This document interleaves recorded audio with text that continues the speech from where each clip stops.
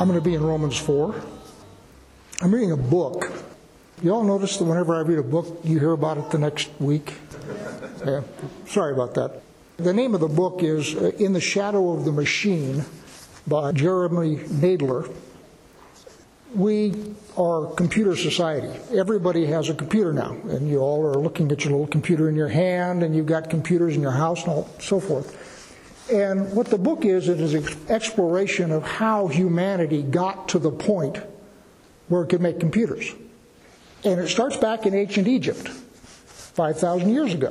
What it is an exploration of logic and the development of logic and the development of the understanding of electricity. Because those are the two things that are necessary for a computer to work, logic and electricity. In the first 3 chapters, he deals with ancient Egypt and Mesopotamia.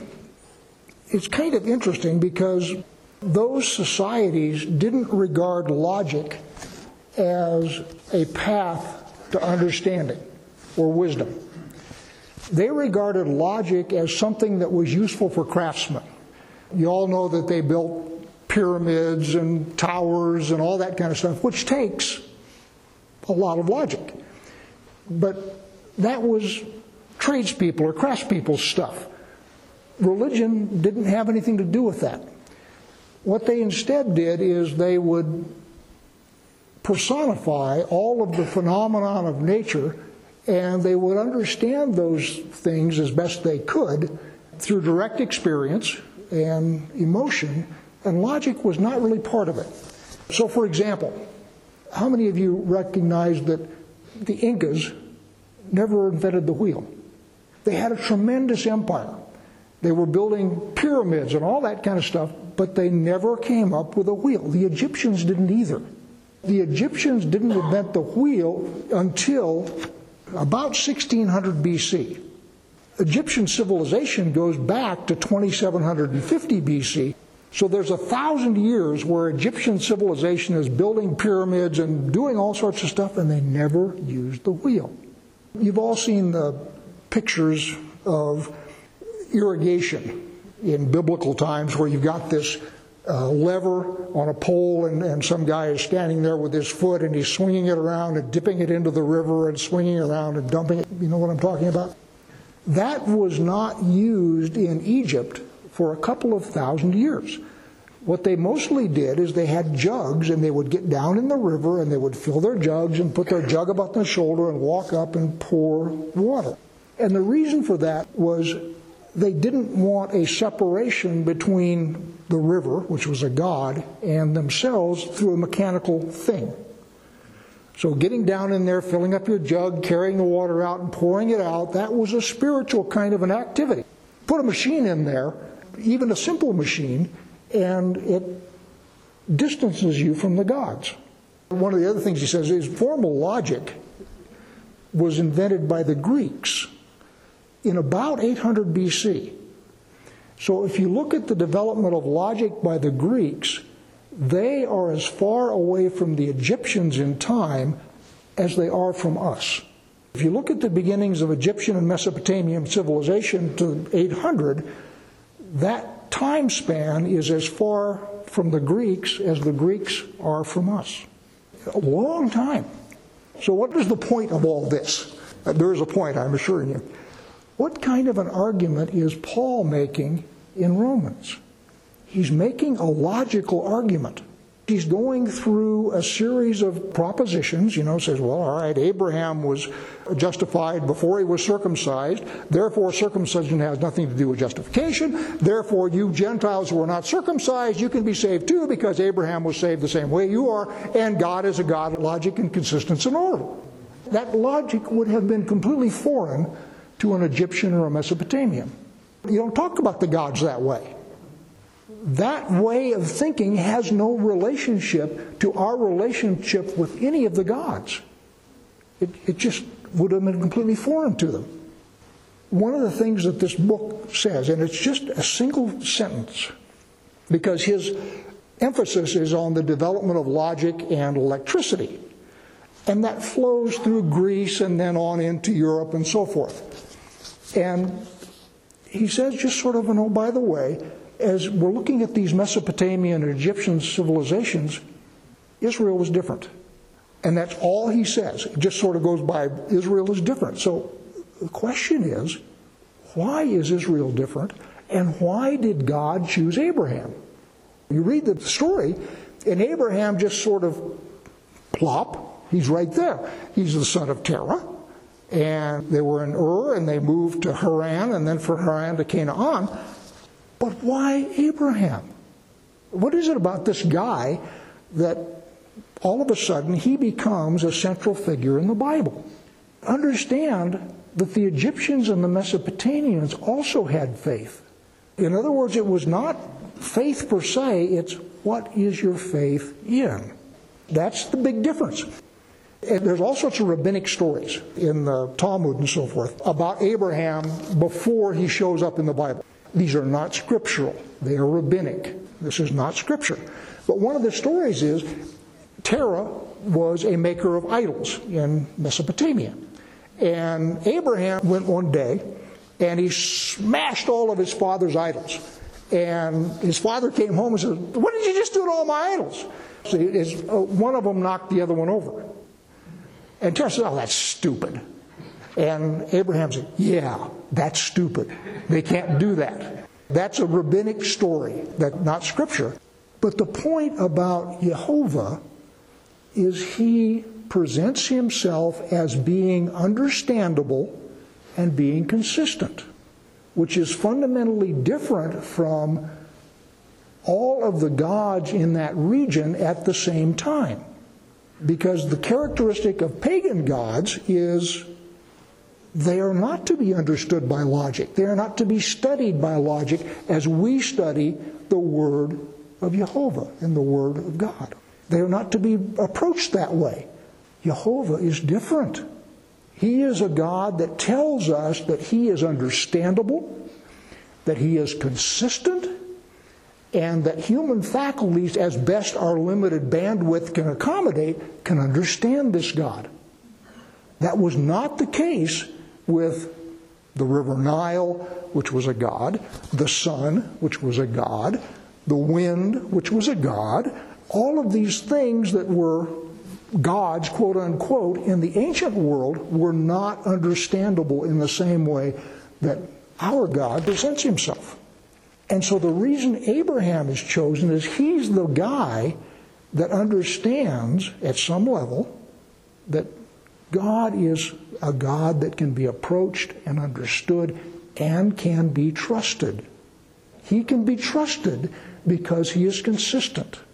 He is the same today, yesterday, and tomorrow. And that's the argument that Paul is making in Romans 4.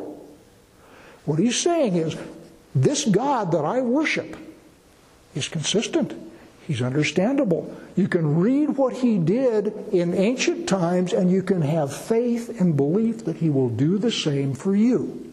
Everybody understand why Abraham? Because it's important.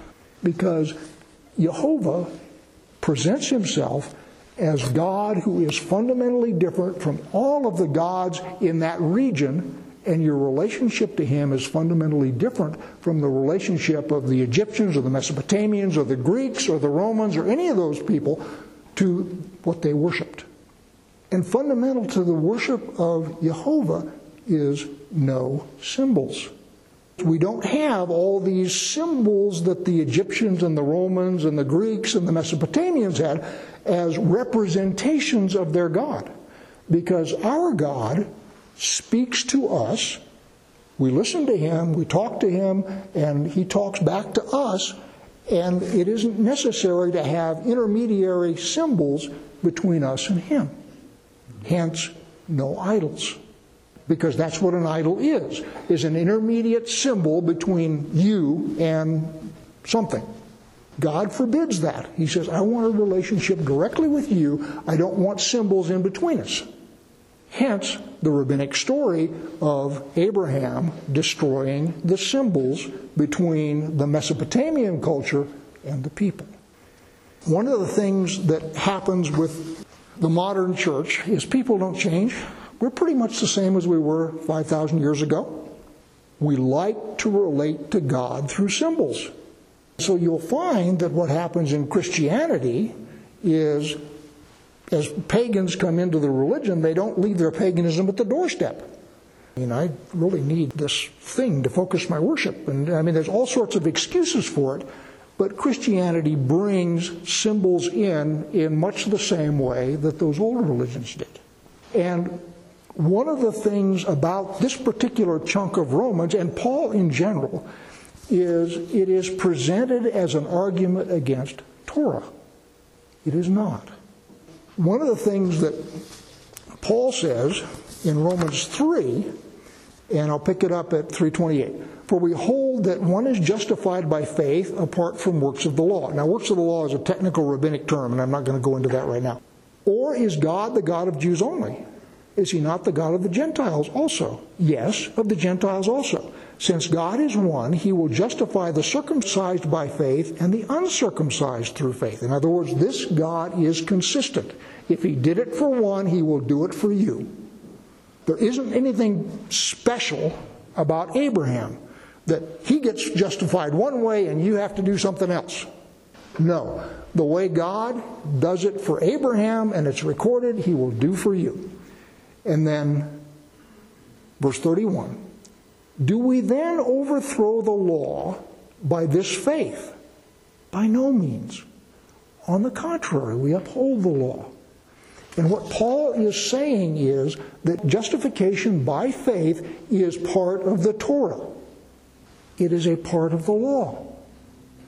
So the fact that justification by faith seems to much of modern churchianity as something new and different from the old. And Paul said, no, nonsense. The fact that Abraham was justified that way and you can be justified by that same way doesn't in any way negate the law. It's part of the law. And if the law is done away with, then that would be done away with also. So if you do away with the law, then justification by faith is no longer possible because that itself is part of the law. Understand that these arguments that Paul is making and I am speaking to you would be completely foreign to an ancient Egyptian or a Mesopotamian. They didn't think of God that way at all. So there has been a process of logical understanding and development that has led to the point where we can relate to our God the way Paul says we should relate to him. And that starts back with Abraham and the realization that God is consistent. So what does all this mean to you? First off, it means the law is not done away with, and you should study it. It also means that you are responsible for what you know or what you should know. And Paul says specifically in Romans 4:15, for the law brings wrath, but where there is no law, there is no transgression. And he'll go on to develop that in chapter 5, talking about Adam. So what Paul is saying there is, if you don't know the law, you are not held responsible for violating the law. You know the law. You're responsible. The fact that you know the law, you know Scripture, you have been taught, and you have studied these things makes you responsible. Now, notice that I said what you know or what you should know. Because you go back to Noah, and there are some things that were given to humanity after the flood that God holds everybody responsible for. Establishing justice, not murdering, those kinds of things. So, yes, they are part of the Torah, but they are also part of the heritage of the entirety of humanity. And everybody's responsible for those. You should know those, whether you do or not. And that's why I say what you know and what you should know. And Yeshua, by the way, says the same thing. And I will read that to you in Luke. I'm in Luke chapter 12. This is the servants who are in charge in the absence of the master. And what he's talking about is the behavior of servants when master is gone and who's responsible for what. I'm not going to read it all, but if you go down to verse 12:47, and that servant who knew his master's will but did not get ready or act according to his will receive a severe beating. But the one who did not know and did what deserved a beating will receive a light beating. Everyone to whom much is given, of him much will be required. And from him to whom they entrusted much, they will demand the more. So what Yeshua is saying is the same thing that Paul is saying, which is very comforting, which is to say you're responsible for what you know. And what I'm saying to you is you guys know a lot. You're responsible for a lot. And if you go through life saying, I'm justified by faith, grace covers it, we're okay, I'm suggesting you're making a fundamental error. Because what both Paul and Yeshua say is, I expect you to be doing what I want you to be doing while I'm gone. And if I come back and I find out that you haven't been doing what I left you here to do, I'm going to be upset. Doesn't mean you're going to hell, doesn't mean that you're frying forever.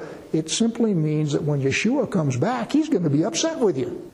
Personally, I would just as soon not have that happen when he comes back. I would not want him to look at me and say, you were beating the other servants, you were abusing them, you were getting drunk, and all those kinds of things that are talked about here in Luke. I don't want him to say that about me. And I will gently suggest that you don't want him to say that about you either. Torah has not been done away with. You're responsible for it. Go out and do so.